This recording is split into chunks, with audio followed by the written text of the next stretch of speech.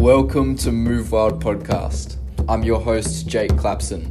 The aim of this podcast is to explore, learn, and spread the message of rewilding and natural movement so that we as humans can live in more alignment with our nature and reclaim what it means to be fully alive.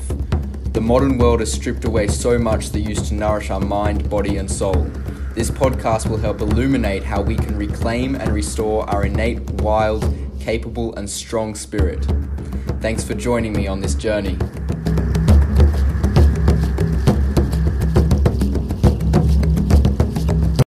Welcome back to another episode of Move Wild Podcast. Thank you all so much for tuning in to today's episode. Today I have the pleasure of sharing a conversation that I recorded with Petra and Daniel from the Meters just last week. It was really great to connect with these guys and have a chat to them about their experiences with the carnivore diet and animal-based eating.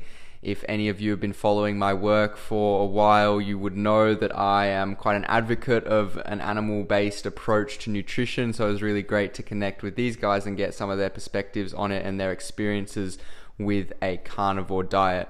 So Daniel and Petra from the Meters are a couple from Canada who happened to stumble upon the carnivore diet. They've been on an animal-based journey together for almost 2 years and have each reversed several health issues and have improved their quality of life drastically. With an emphasis on animal-based nutrition, Daniel and Petra hope to empower people to take control of their life by starting with their lifestyle choices. You can find more of their work on Instagram at The Meters, and you can also find some cool videos that they've got up on YouTube. I'll put a link to that down in the show notes. But for now, let's jump into this conversation and this interview with Petra and Daniel. And you can catch me on the other side for how you can connect with me and how you can connect with them. So welcome on, guys. Thank you so much for joining me today. Yeah, awesome to be here. Thanks for having me. Cool. So to start with, I'd love to get a little bit of your kind of backstory and how you both got into kind of the diet that you guys kind of promote today, and what was that journey for both of you? Yeah, totally. So I'll start. I've always kind of been interested in health and being healthy and staying in shape. And thinking back to my early childhood, living with my mom and my dad, we never really had junk food in the house. I never really drank pop, but I wasn't a stranger to junk food. We just kind of used that as a treat. So we'd have McDonald's or Popeyes or KFC or pizza. But my diet I thought was fairly okay, a lot of home cooked meals. And then fast forward to university, I kind of lived on a standard Canadian diet. So it's pretty much like the standard American diet. But I was able to stay in shape for the most part, and my health seemed to be fine. But I was a pretty heavy cigarette smoker and quite an occasional wine drinker. So I'd probably smoke about a pack a day. But, you know, sometimes you can't tell that someone's unhealthy by their outer appearance. So I wasn't worried. And then after university, Daniel and I think we kind of became a little bit more serious about our health. I started noticing that it was kind of harder to exercise and that weight was kind of sticking on me and I couldn't get rid of it. So we watched The Game Changers and we're inspired to go vegan. We couldn't really adhere for too long. I think we were vegan for like 2 months. And we craved meat, to be honest with you. Like I also think that my why, like my reason for going vegan wasn't such a strong reason. Like I felt bad for the animals and I thought that red meat was bad, but I never looked into the research myself. So I didn't feel clearly that strongly about it. So we started, going back to our old ways of eating, but we now believed that plants were optimal and that they should be prioritized over meat. So we kind of bounced between prioritizing plant protein, and once in a while we would treat ourselves to cheat meals, like pretty much junk food. We ate loads of vegetable oils. We'd go to vegan restaurants all the time, thinking that we were making like the healthier choice. I would walk out of there like bloated and so full, and yeah, the digestion was not good. I'll just leave it at that. We did avoid red meat, at least I did for the most part, and preferred skinless chicken breasts. So that was kind of what our diet looked like. And then in 2017 is when I really started to notice a decline in my health, and it began with losing my hair. So my hair started thinning out quite badly, and I was getting worried. I would find hair everywhere, like on my pillows, on the sofa, and I would always have to tie my hair because I was seriously getting like a bald patch back here. And I even told Daniel, I told him I'm gonna have to get a wig. Like, this is it. I just have to accept it. It's gonna be the nicest wig ever. But I wasn't happy about it. I was very self-conscious. And although I knew that it wasn't normal at my age, I was lost. I didn't know why I was losing my hair. But the weird part is I remember looking around, like, being in the store, in the mall, and noticing it on so many other girls. It's something that I never paid attention to before, but I'm telling you, when you go out there in the world, look around, look here in the corner, you will see a lot of girls' hair is thinning in that area. So I started noticing that. No idea it could have any connection to diet. And by then I had quit smoking, quit drinking, because I was quite freaked out. So I'd been like a year sober. And another issue that I was starting to have was acne. I was getting acne on my cheeks and on my neck, like really, really bad cystic acne on my neck. And that had never happened before. I'd get the occasional pimple, but yeah, that's pretty much what happened. A lot of low energy. And I guess before we go into how we got into an animal-based diet, maybe you could share your health journey prior to the animal-based journey. Right. Pleasure to do so. Because looking back now, they say, like, if you don't cringe or if you're not embarrassed of your past, you're not growing. And I feel like that's exactly how I feel a lot of times when I think about how far we've come with nutrition. So starting off, yeah, very similar to Petra's family, like household setting, what we were eating. Not to say that we had a lot of junk in the house either, but I mean, if you're telling me that cereals is the best alternative for your breakfast as a young child, then maybe in a way, yeah, it is pretty junky, you could say. But just the standard stuff, a lot of grains, a lot of carbs, a lot of sugar. As you noticed, I've always wondered why I had so many crashes growing up. I've always wondered about all those naps that I had to just take after eating, always thinking it was so normal. After a while, you start to realize, like, it must be something that I'm eating. But just to give you guys an idea, I think I would say I would classify more like Mediterranean style. You hear this a lot. This Mediterranean is like somehow a healthy diet, a lot of olive oil, Grains. A lot of grains, a lot of carbs, a lot of sugar. So yeah, a lot of pasta, a lot of bread. That was a big thing. It was always accompanied with our soups and whatnot. So the one thing I will give credit is, like, even though we knew very little and, our families did the best that we could with the information that we had. I mean, right now we're overwhelmed with so much information. We're learning so much just on Instagram. And I'm guessing that people didn't have that. They just went based off tradition and marketing and whatever, government, regulate, whatever it may have been. But for the most part, I mean, my parents were never really ordering food from the outside. I mean, my mom, my dad, they would cook. We would have wholesome meals. So for that, it wasn't as bad. So I would say till about I started hitting my teenage years is when it started to decline for me, because of course then I was responsible for feeding myself. I'm no longer within the household, someone cooking for me. And I think that is when I started to then start accessing more junk food. Obviously, as a teenager from that point on, which I think is like one of the most important times to be filling up with nutrients. I was filling up my body with full of junk, a lot of junk food. And what I end up finding is that Petra always remained relatively slim, pretty good, like proportionately, that it was never, you would never just look at her and be like, oh, well, maybe that person has an eating problem. But for me, it was like way different. I think it was around probably towards the end of university, like around, I would say like, 2012. yeah, I would say like in my early 20s. I'm 28 now, but I would say about roughly my early 20s, and was essentially where I became overweight. Like I have photos where I am just completely overweight. I was eating all sorts of atrocities, nothing wholesome about it. But what I found to be very effective was intermittent fasting that I first introduced. So I started to intermittent fast a lot. It was just eating less junk, but when I did, it was small amounts. And then I noticed a significant weight loss that brought me to kind of a body type that I like to describe as the skinny fat.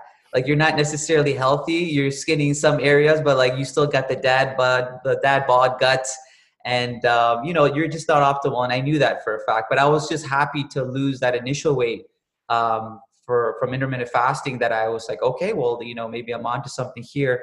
But of course, this entire time, still nothing to think about with what I'm eating. Like I'm not consciously aware that the food is doing this. I kept always, and I think this is the hardest part, is that you associate whatever way you're feeling with everything in your life but the food that you eat, right? So I'm thinking, Dan, my man, what's going on? You're so tired all the time. Are you depressed? Like, are you lazy? Like, what is it with you? Every time you eat, you're always crashing. And I remember going to bed thinking, like, it's not normal to be this damn tired. Like, every single day was a drag for me. I'm not going to go out to say as far as like I was like depressed, like to what a clinical definition would be. But I mean, I did have a lot of self-limiting beliefs, which I think can lead to forms of depression. I never thought, I'm like thinking, if I don't have the energy just simply to get up today, I mean, when am I going to have energy to build my empire or be a father one day, manage kids? And I'm thinking all this like self-limiting thoughts always, right? And then it got to a point where, of course, the weight loss stalled with intermittent fasting because there's only so much that can happen there, where I was nearing, again, around my mid-20s, 24, 25, I started to pack on the weight again, right? So I'm starting to find that it's not helping. I'm not sustaining at all any more weight loss. I'm stalling out. And then comes along, again, like Petra has mentioned, a plant agenda, the veganism. We watched What the Health. I was convinced. It was What the Health. I was super convinced. I was like, you know what? Meat causes cancer. That's disgusting. Even though I'm having very little of it, I'm going to completely be absent from it. We're going to focus on plant proteins. We're going to focus on vegetables. And yeah, it was like a very hard effort. And like we gave it a real good shot, which is great, because I think in anything that you do, you should always give a good real shot in order to really justify if the results or the sacrifice is worth it. So I remember feeling within a month, like just naturally depleting. If I felt any worse, like from before, it was like probably just as bad or maybe even worse. Cause I remember just feeling with like extremely low energy, a lot of days in bed, which I'm happy to where I'm at today, but I don't have any regrets. But boy, were there a lot of time and like a lot of days just wasted in bed, being tired all the time, which it's just not feeding your bodies with the right nutrients. So fast forward then, after not really going really far, more than 1.5 months going vegan, we went back, and then it was this big focus and emphasis on plant protein. We would go, I remember I would tell Petra, I'd be like, you know what, today I don't want to eat dirty. I don't want to have like a hamburger. So let's try to go clean. Let's go to that vegan restaurant and let's go have those, or the squash tacos. Squash tacos that were probably fried in vegetable oil. Yeah, and that's such a healthy alternative. You know what we'll do? We'll get also the fries with the gravy because that's vegan and it's healthier. Yeah. So it was a lot of that for a long time, and then I guess you could probably jump in, or if you want to talk about how we finally found out about the rabbit hole. And sorry, it was What the Health, not Game Changers. Yeah. My bad. Have you heard of What the Health? Do you know I haven't seen it, but I've heard of it. Yeah, for sure. It's quite convincing. Yeah. But yeah, so then I remember one day, it was March of 2019. We went to visit Daniel's mom, and his sister came over, his younger sister. Her name's Christina. And she looked like a model. Like I'd never seen her look like that. And I hadn't seen her in quite a few weeks. And it was her 30th day on a strict carnivore diet. and she's her partner graduated from a university with a nutrition degree. So they both ventured out on this carnivore diet, and she started telling us about it. And I remember my initial reaction was just like sheer shock. I was disturbed. I was in denial. I was very upset that she was making all of these claims about my dear plants. And I remember, like Daniel said, like if you're not embarrassed by your behavior or by your like what you did a couple of years ago, then you're not really growing. I'm so ashamed of how closed-minded I was in that very moment, especially thinking back then that I was open-minded. So to this day, I always tell her, like, I'm so sorry. I owe my life to you for that day, for kind of waking me up to this other perspective. And it forced me to acknowledge that I wasn't an open-minded person at all. Like the level of denial that I was in that moment, you remember, right? Yeah, like it was well, the whole thing is that I don't know, like Jordan Peterson is is huge for us, right? And like I remember being in bed as my lazy self watching a lot of his videos, like looking for inspiration in a way, because I felt very lost. And I remember before she even started, he had talked about the carnivore diet, where I still thought it was a bit ludicrous, but when she initially got into it and she started explaining it to me, it was easier for me not to have such blockers like Petra had, because I was like, well, if this is like one of my greatest mentors and he's backed this up, well, there must be more. So I was like super curious. I'm just sitting back, like eating my popcorn kind of thing, watching and like listening to what she has to say. Whereas Petra's face was just like, she was like, looked like she was disturbed almost of what was going on. And it was just this block that I've noticed that she had, that she often feels very guilty of. But that just shows you that that's been the conditioning. I mean, had I never watched Jordan Peterson on that Joe Rogan podcast talk about carnivore, I too may have had the same reaction, because what she was telling us was sheer insanity. I mean, we are people that pride ourselves thinking that when we're going healthy, we're eating at vegan restaurants. And here you are telling us about anti-nutrients and all sorts of atrocities that plants bring. So of course it was quite natural, but I entirely understand what you mean by that. Yeah. So we pretty much that day spent like 5 hours diving into the carnivore diet. Like she's a really great learner. So like everything that she explained to us had been explained to her by her boyfriend, who's like a heavy researcher. Like this guy, his name is Adam. His name's Adam. Yeah, he did extensive research before they dove into this. So she really just sat down, explained everything. Like I think I asked her about every single vegetable that I ate. I'm like, what about avocados? What about this? What about that? Like I couldn't accept it. One by one. Yeah. And then we ordered pizza, and I ate that pizza in like sheer disgust. And and then we went back to your house and we had our last apple pie. Well, it was my last apple pie, because I decided, I'm very impulsive, and sometimes it's good and sometimes it's not. This was really good, I do believe. The next day I went to a butcher shop and I started the carnivore diet. It was like a 30-day challenge. I had no idea how to even like cook a steak. I think I got like the most expensive cut of beef, and I didn't even know how to cook it. It was disgusting. So anyways, we did a 1-month challenge.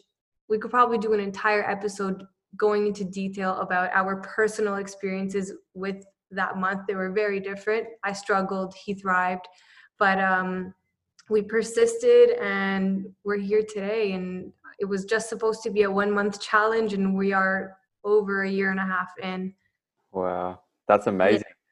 Mm-hmm. Yeah, that's incredible. I love that you guys just like jumped into it straight away. Like so few people would do that, considering it's such a massive shift from like a plant-based diet to like going fully like carnivore. That's like the two polarities, like the two opposites. That's great. And I love that kind of attitude that you had towards it. I'd love to kind of go into a little bit about kind of what was the kind of shift in your health, or what was that journey over those 30 days, and what it's been also like from that point that you went carnivore to now.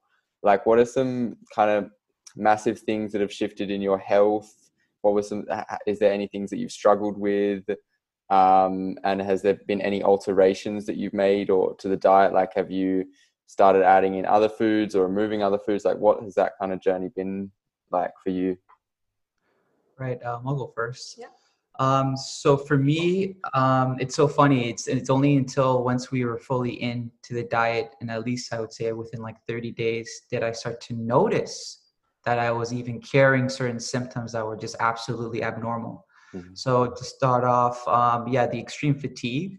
Like when I say like in bed, I mean like I go to work, come back home, stay in bed, nap, wake up, eat something, get back to bed, and like literally just be on my phone the entire time. Like it was an abnormality of amount of fatigue that I felt. That almost forced me to like take on like this vampire schedule, because I would wake up early. I would not feed my body any nutrients because I was eating garbage. I'd go to work. I'd come back destroyed, crashed. I'd fall asleep. By the time I'd wake up, it's like late evening. But I said, this is my time now. I mean, this is the time that I get to enjoy myself. So what ended up happening is I would end up staying very late up. And then during that time, I'd have to wake up the next morning to go back to work. So it was this cycle of just constantly being extreme fatigued, always tired, having a vampire schedule. And that over time will really break you down. So aside from just the energy level just completely changing once you start to eliminate all these main offenders, I was a big snoozer. Like, I don't know, like if people are still snoozing now, but I mean, like I would have to set up like legitimately 8 alarms just to get up, because I knew I never had the willpower just to get up on the first one. And now that I look back, I was thinking, yeah, that's just, someone who likes to enjoy sleep. But now it's like, no, it was an inability to get up. And it was almost like there was no love for the day. There was no vitality there. Whereas now it's like, it's night and day. It's like, I am filled with energy. I wake up naturally on my own. Very early. We just recently, we've been learning about a lot of people waking up at 5 a.m. to start their day. It's called the 5 a.m. Club. I don't know if you ever heard of this concept. Yeah. We instantly fell in love with it. And again, I had self-limiting beliefs. Even having everything that I know now, I never thought that I would be able to wake up that early, because I've always been such a snoozer my whole life. So now we get up at 5 a.m. I love it. I never thought, like, just to show you what the carnivore diet is able to do for you. We can take a guy who usually would wake up on the weekends, like at noon or 1 o'clock, to now being a part of that 5 a.m. club. So sleep and fatigue, like night and day, like that has been so huge. And I think just alone on those 2 things are like enough to significantly improve like quality of life. I wake up with a sense of vitality.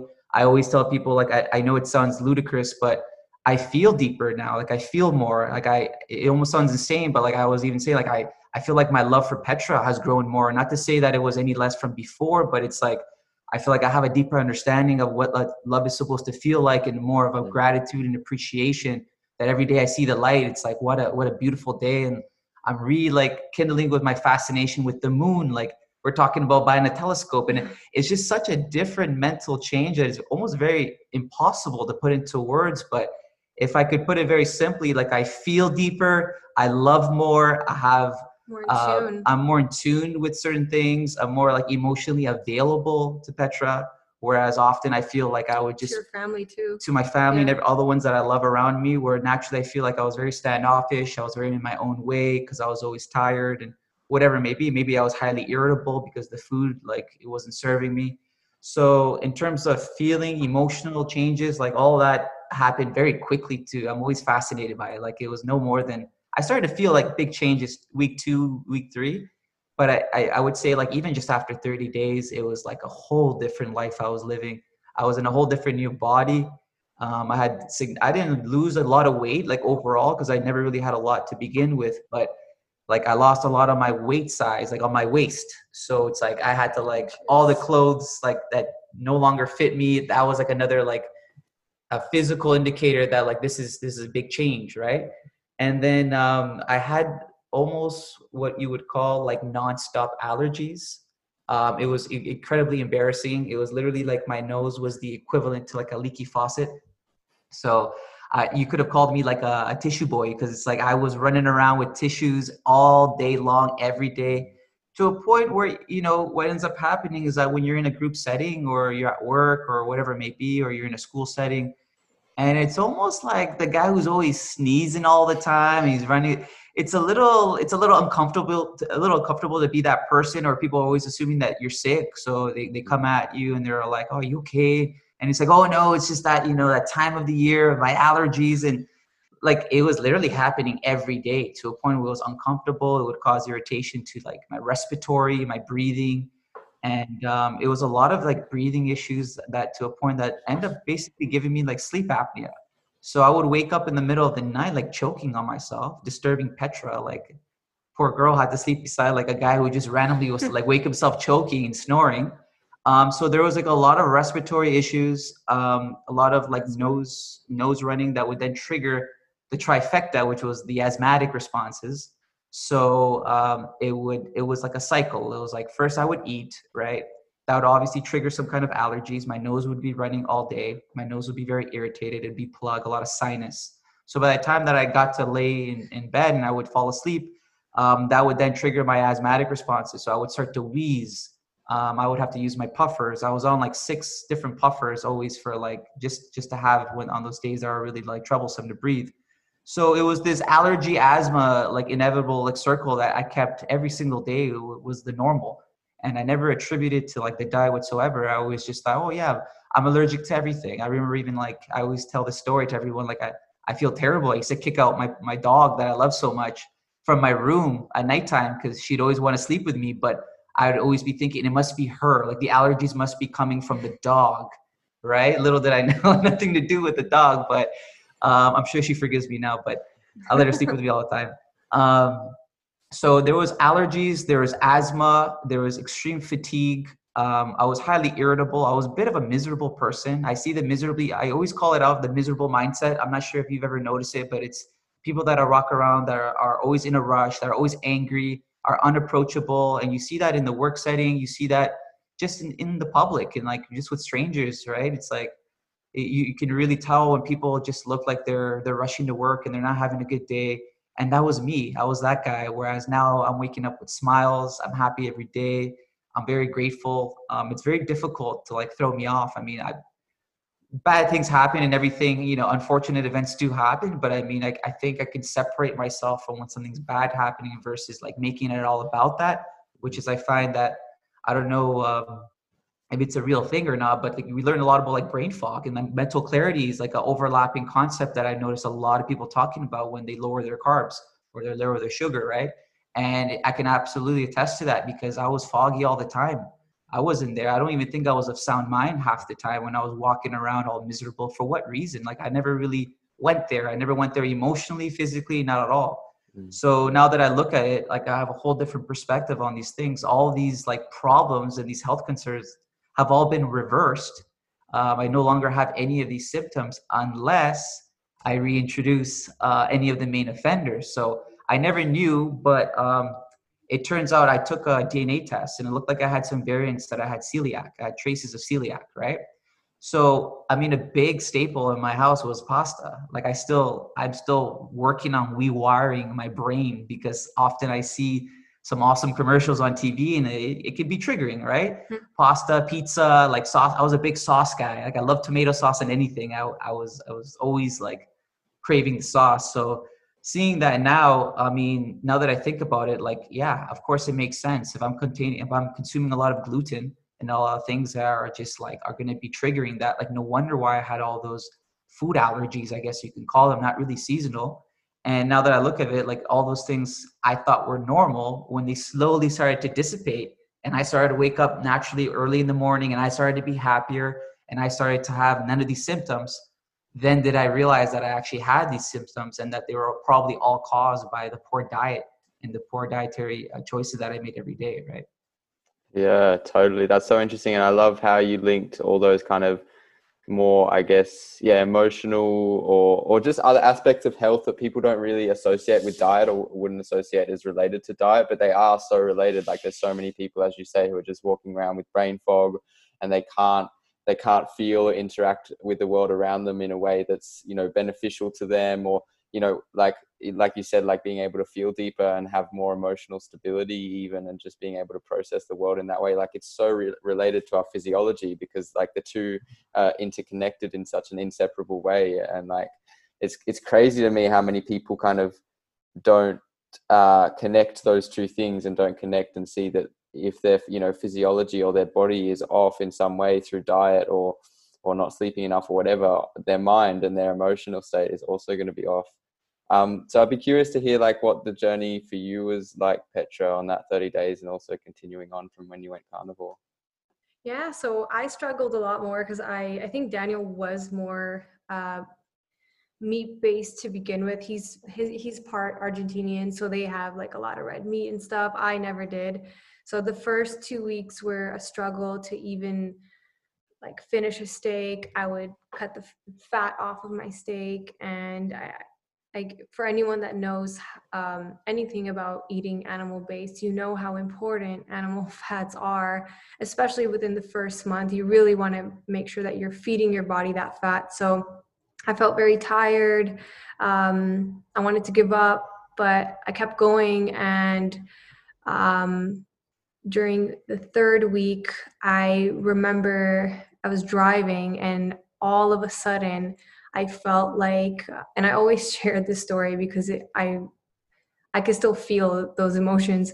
I remember driving and feeling this sense of clarity that I've never had before. It was like as if someone literally came and turned on a switch, and like to a room that you've never even been in, and this is the first time you get to see that room. And it was like, I remember I texted Danny, and I was texting and driving, but I was like, oh my God, dude, I don't know what just happened. It's week 3, baby, and I feel good. And it was like everything changed from that point on. It was like third week, I started craving more meat. My hunger increased, so I would usually eat like a steak in the morning and salmon in the evening. Now I could eat 2 sirloin steaks in the morning. Like it kind of fluctuated until it regulated itself. And in terms of health conditions that have reversed, I can also attest to what Daniel said. Like there were certain issues that I didn't even know were issues. They're just kind of things that we normalize because it's so common in our society to just go to work and come back home and nap and like watch Netflix for like 4 hours straight, and then go to sleep and wake up and do it all over again. And I really lost that desire, and I gained so much more. Like I found like a newfound passion for life. My relationships, I feel a stronger connection to them. I feel like I can think more clearly. The brain fog is gone, but the brain fog does come back when we go off track. So, we're human. I've had ice cream like 2-3 times this summer, and it was the first time I've had sugar since April of 2019. It took me like 4 weeks to recover. It's not easy once you kind of introduce the offenders, but it just kind of goes to show you that like the brain fog and all that, it is related to food. Our gut is so closely connected to our brain, but we're not really taught that. So it's obviously normal to not make the association between what we feed our body, our temple, and how we feel. And I think you also asked us if we've reintroduced foods throughout this journey. Yeah, so we first started off with steak, salmon, lamb, water, salt. Then we introduced eggs. That went pretty well. Then we introduced dairy, and that was funny. It was really delicious, but it kind of set us off on a roller coaster of cravings, eating when you're not hungry, some weight gain, acne, and it was raw dairy too. So we tried raw dairy, we tried A1 dairy, A2. So we tried dairy from a cow, we tried sheep, goat, we tried it all. And I think across the board, we didn't really feel too good. We didn't try raw milk though, because that's illegal here in Canada. But we tried cheese. Cheese was our thing. Yeah. And so we kind of gave that up. Which I'm not too sad about, because I feel much better this way. And What I else? think the introduction of organ meats was a Organ game meats, changer when we yes. started to learn about all the nutrients and everything that you can get and how important liver is. That was a huge game changer. I did notice a significant improvement. Not to say that, the beef, because of course, we're in the first 30 days, we just did beef. For the most part, it was beef and water. So there wasn't a lot of things. So that was like a huge explosion to the body. Like you said, like usually people, they taper down a little bit. They don't just go all in. So as you can imagine, like that was a shock to the body. But Yeah. shortly after, like what Petra describes as her 2 to 3 weeks, even though for me it was like from day one, I started to feel better every day. We were feeling amazing, but then when the organ meats came, it was just like that was a whole different level of nutrient density to a point of satiation that like it was like after this liver, you feel like I just had 20 coffees, like, and I'm ready to go and take on the world, right? So once the organs came in, that came a lot more. The diet became a lot more efficient. I started to really feel amazing. Yeah. And of course, with the introduction of like grass-fed beef fat, we were prioritizing our fat more. We weren't just getting fat from like our fatty cuts from our steak. Now we're ordering like beef trimmings from our farmer. We started to learn about like regenerative farming. So that was very empowering to start understanding how like the argument that, for whatever reason that the cows, I think we had a podcast with one of our Carnivore Roundtable with Judy, Nutrition with Judy. She brought up a great point. She's like, well, now with COVID, they're not locking down the cows, and yet our environment has had such improvements. That just goes to show It's not the farts. it's not the farts, right? Yeah. So that was interesting to find out. But what I did notice, one of the very few which I've always been fascinated about was mushrooms. There was the one, because it doesn't really fall in it's within its own category because it's fungi. So like mushrooms, I've only enjoyed. I've never felt any kind of negative reactions towards. Yeah. Anything else that we've tried to bring back, it's never gone well. If it hasn't been animal based, like it just doesn't serve us. Simple as that. I don't think, unless you can think of anything that like we've reintroduced, I don't think so, because we're pretty strict now with animal based. Like we rarely deter from the animal based kingdom, but if we do, like it will be something like maybe something crazy like an ice cream once in a blue moon that will set Petra back for like a month. So then we realize it's never worth it again. But those are also learning experiences as well, right? Yeah. Because you start to learn that like if it's not worth it for you, if you can see that far before those cravings, you can rewire your brain thinking, okay, maybe I have that, but is it going to be worth to be set back feeling terrible for another like 4 weeks before you start to heal again? So that's been also very helpful into adhering to the diet and staying within the diet as well, right? Yeah, but I think we tried at the beginning. We tried avocado, and my stomach just rumbled for like hours. And then we tried sauerkraut, and I just like ran to the bathroom. So yeah, mushrooms seem to be the only thing that we don't mind, and we have them once in a while. That's really interesting. I haven't actually heard that before, but yeah, I'm curious to experiment with that because, yeah, it makes sense because mushrooms aren't really in the plant kingdom. Yeah, that's an interesting one. And I've definitely found with the dairy, like I'm pretty carnivore. I was strict carnivore for about 5 months, and I've introduced, just to experiment, some berries and stuff. I did definitely find with the dairy, like it brought on so many cravings that I wasn't having before. And like just immediately as soon as I started having it, just like heaps of cravings for more and more sugar. And that's just such an interesting kind of point because it is quite addictive when you start introducing dairy, and it's hard to stop having it. Yeah. And I also love that whole concept that we kind of normalize how we feel, and we think that the state that we're in now is often the healthiest or the most energetic that we'll ever feel. And that's such an interesting point that you bring up, that time in the car, Petra, that you said was like, you're experiencing this level of clarity that you've never experienced before. And what you said, Daniel, with the organ meats, is like all these levels of health that we're not necessarily aware of because we're not doing the things that help to cultivate that state. And it's just such a great point to kind of bring up, because there's so many people, I think, in the world who just normalize how they're feeling and don't try and seek out how to kind of optimize their state and better it. I'd love to move on a little bit, I guess, to cover some common misconceptions around the carnivore diet and plant-based diets, just to give people listening a bit more context, and for anyone who's listening who isn't familiar or is like thinks that the carnivore diet sounds extreme. What would you say are some common misconceptions around eating an animal-based diet? Why do most people think that that's not healthy? Why did you guys think it was not healthy when you were first introduced to it? And yeah, if you could just run through a few like common misconceptions around that way of eating. Sure. So I think a huge common misconception, and I remember texting my friend from LA. I was like scared to tell her that I went carnivore because you know what you're gonna hear, right? And she was like, dude, like you're gonna clog your arteries, or your cholesterol is gonna go up. And I remember texting Christina and Adam, like Daniel's sister and her boyfriend, and being like, what do I say?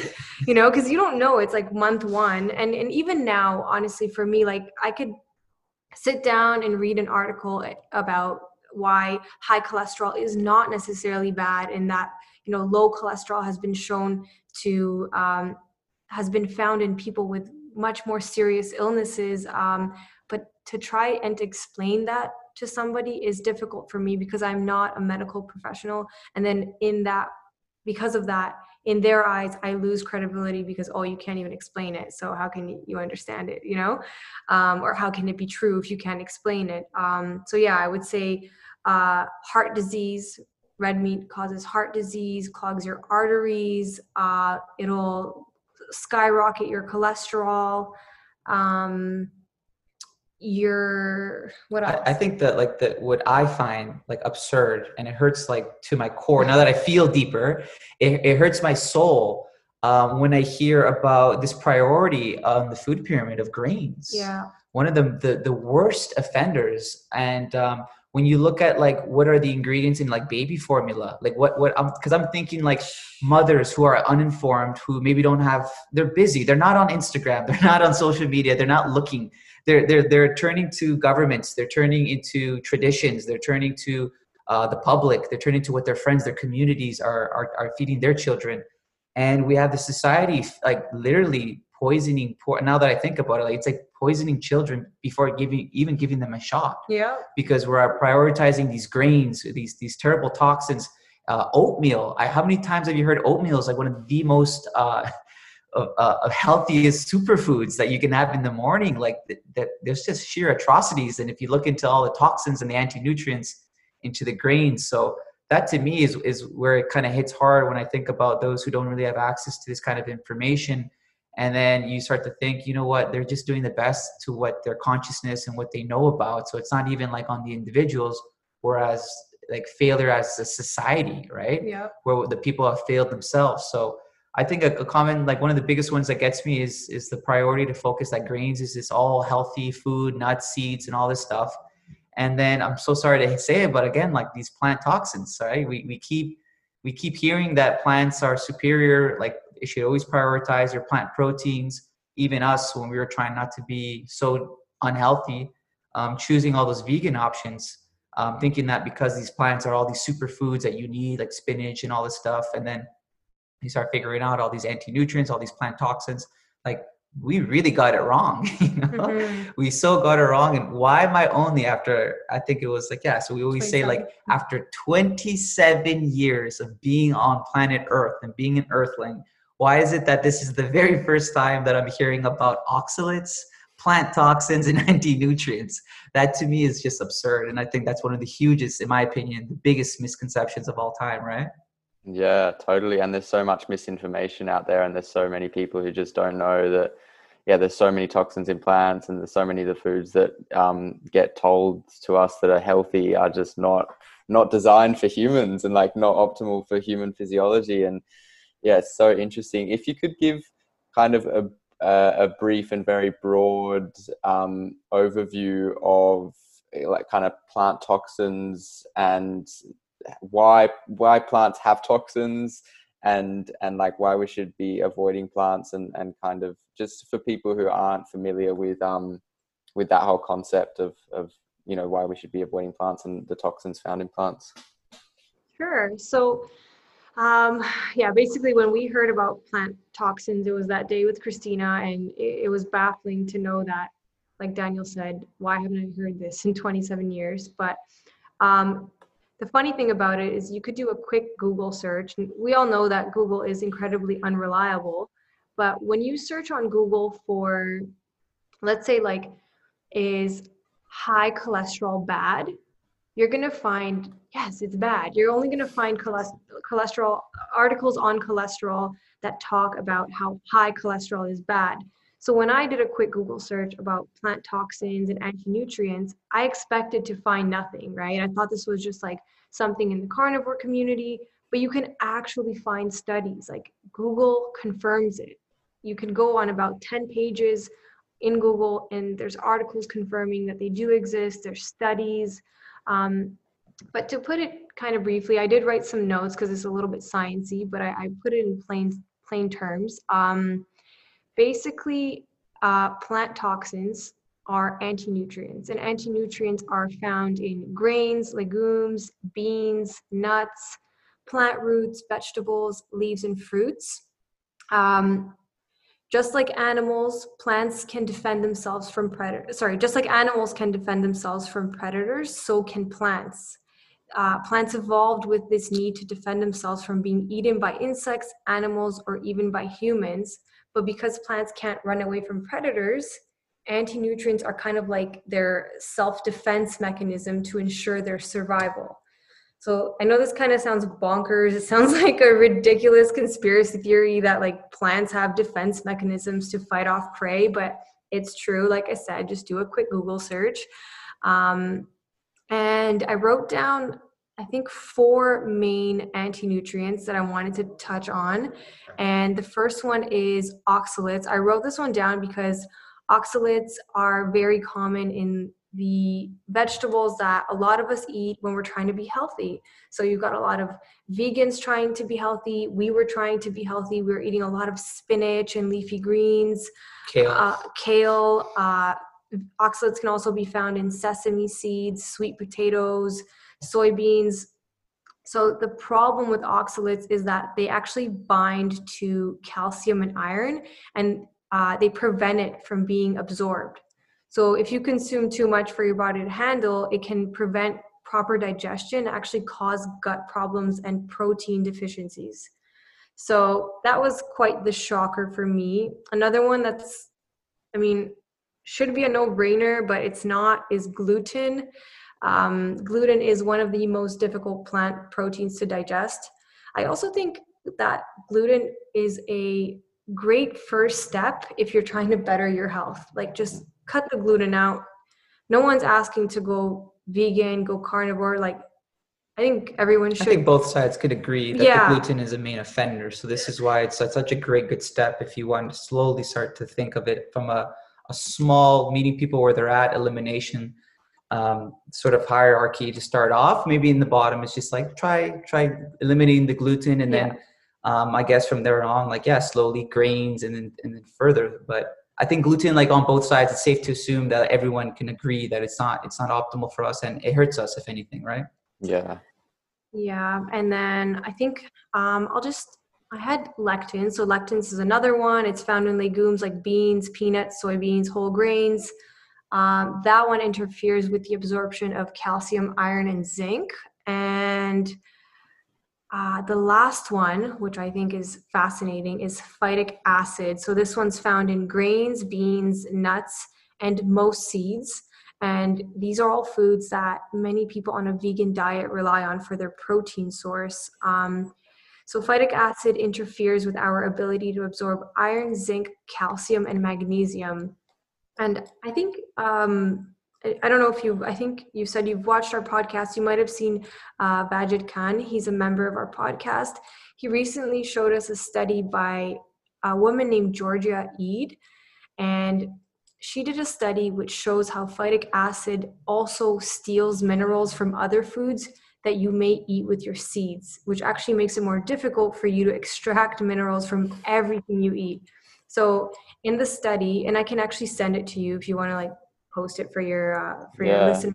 That'd be great. Yeah, it's fascinating. So the study showed comparisons of the impact phytic acid has had on zinc absorption by measuring the rate of zinc absorption from someone who ate oysters alone, and then someone who ate oysters when eaten with black beans, and then oysters eaten with corn tortillas. So when the oysters were eaten alone, there was no issue with zinc absorption. When they were eaten with the black beans, which is a legume, the absorption declined by 50%. And then when there was no absorption at all when the oysters were eaten with the corn tortillas, which are grain.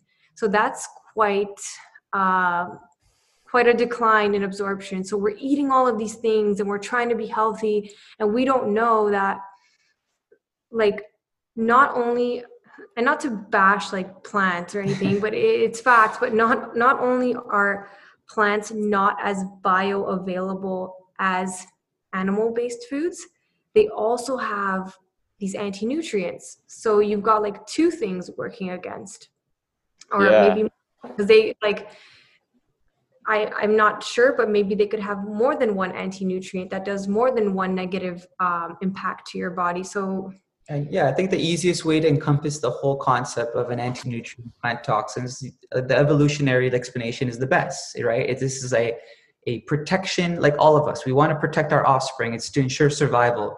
I'm sure if you watched a lot of natural discovery documentaries, you'll start to realize the one thing that all species have is this need to reproduce. Like we can all agree that we were here and we were made with reproductive systems, and the cycle of life and everything, the way it works is so to protect our species, our formal life being. So if you think of plants can't just get up and run away from their prey. You know what I'm saying? Like they have to evolutionary develop these anti-nutrients in order to protect themselves, to ensure their survival. So when you look at it like that, it's almost like don't hate the plant. Just understand the science as to why, and you can learn to appreciate and have this regard for it. Like, wow, the way these plants operate is amazing. And I think we are a firm believer that plants were never designed to be eaten, versus I do believe they were designed to be like for medicinal purposes. It's meant for healing. I really do think that if there's any sort of a purpose for them, it's probably more in that realm than it is to be consuming it as a food every single day.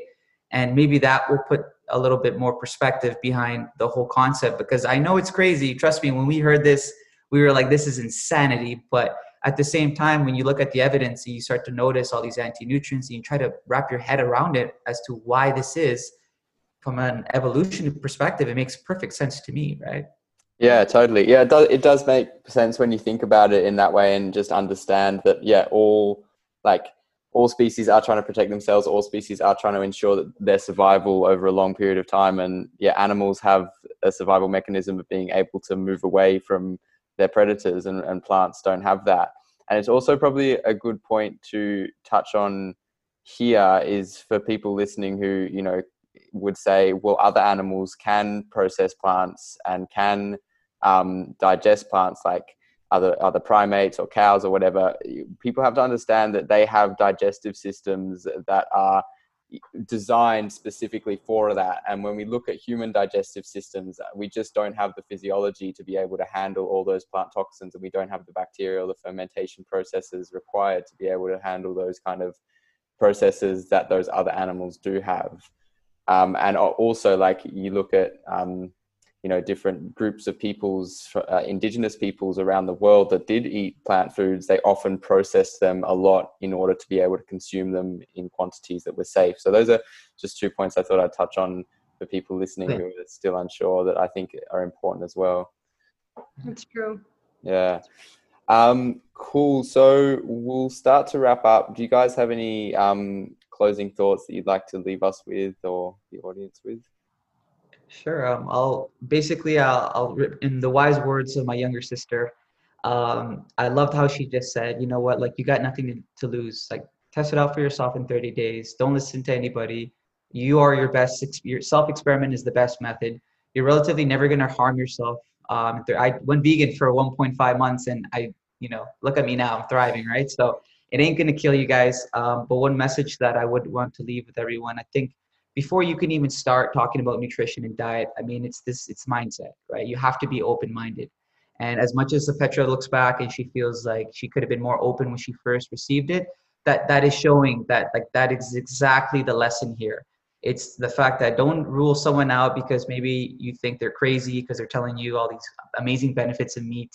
And who knows, maybe tomorrow the science shows us that berries are incredibly well to pair up with your meat, and you have to be open to that, right? So like we're not saying necessarily that we're going to die on this hill of this meat eating, almost optimal health. But no, you need to stay informed, you need to stay updated, and you need to remain open-minded so that even when radically different perspectives are introduced to you, it's almost like it serves you. It's good to have that around. It's good to be open-minded. It's good to entertain several different perspectives because someone who's exposed to several different mindsets is always going to be more informed, is always going to have more of an equanimity. You're going to be in a level of where you're balanced, that you're not too on one side of the spectrum, or you're not too dogmatic is a big one that we're starting to realize that a lot of people are getting within the community like fragmented. Like I don't understand why people are fighting over who eats carbs and who eats plants, where it's like we are all in the same mission here. It's just to spread the benefits of an animal-based eating.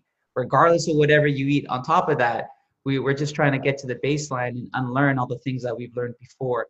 So remain open-minded, welcome radically different opinions.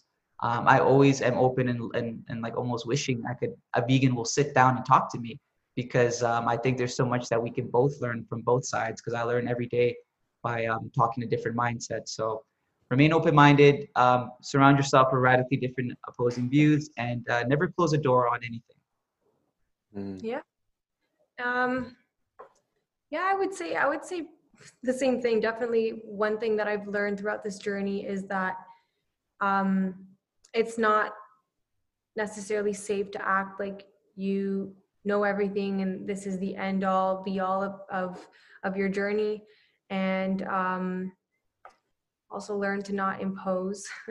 It's yeah. So I think this has been like, we were talking about it yesterday. I think 2019 and 2020 have been the most evolutionary changes of our lives in terms of growth, tremendous change. Obviously, COVID's played a part in that in its own special way. And I just want, if anyone is listening to this and if you think that you're healthy just because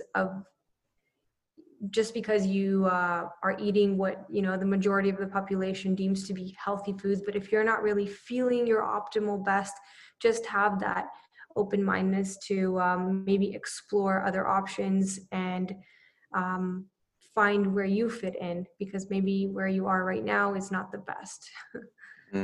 Yeah, I love it. That's a great answer. Thank you guys so much for that. So finally, where can people find more of your work? Where should they follow you? Sure. So we are on Instagram as The Meters. I guess if we ever change our diet, that will be a problem. We'll have to change the name too. But I think I can say with certainty that we'll always be animal based. Yeah, absolutely. So that doesn't seem to be a problem. Yep. And for anyone that, we find a lot of people are struggling with variety, right? It seems to kill a lot of people within this space, even though we think there's so much variety. A lot of people, it's not normal. It's a different way of eating. So they're struggling, right? And we always get messages of, you guys are always eating some awesome food. Like, how do you do it? So we decided to start a YouTube channel. For now, it's just Petra in the kitchen making awesome recipe videos. And if you guys are ever interested in getting more recipe ideas, feel free to check it out. There's a lot of great alternatives for when those cravings kick in, like when you get your sweets.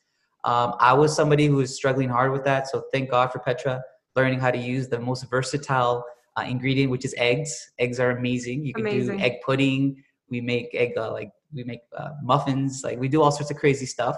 So if anyone's interested in sort of improving their variety and wants to learn some quick videos and quick recipes that you could still remain extremely nutrient dense and animal based while still having a variety and clean too, and have it clean, feel free to check that out. It's a lot of great ideas there. That's The Meters on YouTube, and all of these links are in our Instagram bio. We've got a little link tree where you can find we've got like a discount code too, if anyone's interested. I know we didn't talk about this, but skincare, tallow skincare, there's a brand called Fancy Farm. So I got a discount code there for that. Which I use, by the way, all of a sudden now too. Now I'm using it for aftershave. I've gone pure primal now, like minimal ingredients. But one last thing also to just put attention to that, it's like it also, another improvement of this is like this consumer awareness, right? It's like we're paying attention to labels now. We're reading labels. This is a very important thing. How many of us don't even know what's in our products, what's in our food, what's in our shampoos, what's in our toothpaste? So it's like opened up a whole different rabbit hole where now we enjoy spending time reading labels. We're like, oh, Petra, let's see how many anti-nutrients we could find here and harmful chemicals. So I was going to say, like, it's kind of like date night. You go to a store and you're like, oh my God, what are the ingredients on this? Like you'll find a drink, like a Kool-Aid or something that you used to drink in elementary school. And we're like, holy shit, what are the ingredients on this? Let's read them, right? It's become like a game. So yeah, definitely improve and increase your awareness of what you're buying. I think it's also a powerful message. And just read your labels, people. You know, it's so important. If you can get minimal ingredients, why not choose that as an alternative, right? Yeah, I totally agree. I love it. Well, thank you, Petra and Daniel, so much for coming on the show. I really appreciate your time and for sharing with us today.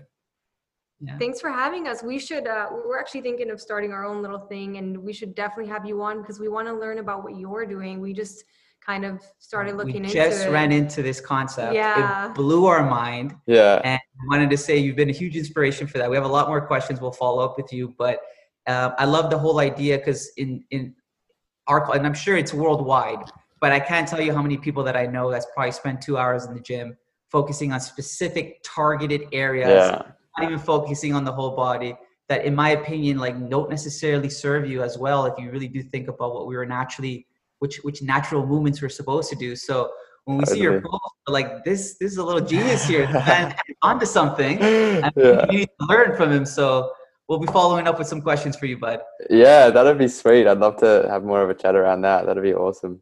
Love that. Yeah. But yeah, thanks for having us. It's been an awesome ride. Thank you so much. Thank you all so much for tuning in to today's episode. It was so great to connect with these guys and have a chat about the carnivore diet and their experiences with it. This was probably one of my favorite conversations that I've recorded on the podcast so far, and I'd love to hear what you guys think of it. So make sure that you take a screenshot of this episode and share it on Instagram or whatever social media platform that you use. Tag myself and tag Petra and Daniel at The Meters on Instagram and let us know what you thought of this episode. As they mentioned in the show, there's a whole bunch of links that you can use to connect with them, and I'm going to put them down in the show notes. You can check out their YouTube, their Instagram. They've got a lot of great content up on those two channels. Otherwise, you can connect with me through Instagram at move_wild and let me know what you think of the podcast so far and just engage and connect. I'd love to hear some of your thoughts. I'd love for you to reach out. One more thing I did want to mention is that there is a few days left or there should be a couple of days left when this podcast is released for anyone who wants to pre-order my new course, Naturally Strong, which is a strength and conditioning course based around natural movement. There is no gym required for this course.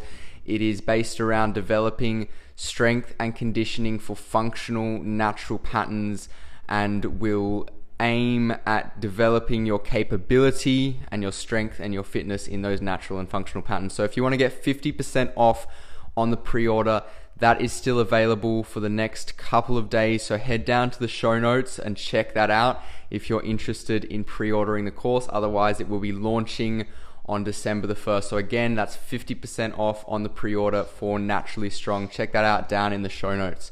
But that is all from me for today. I hope you have an amazing week and an amazing day.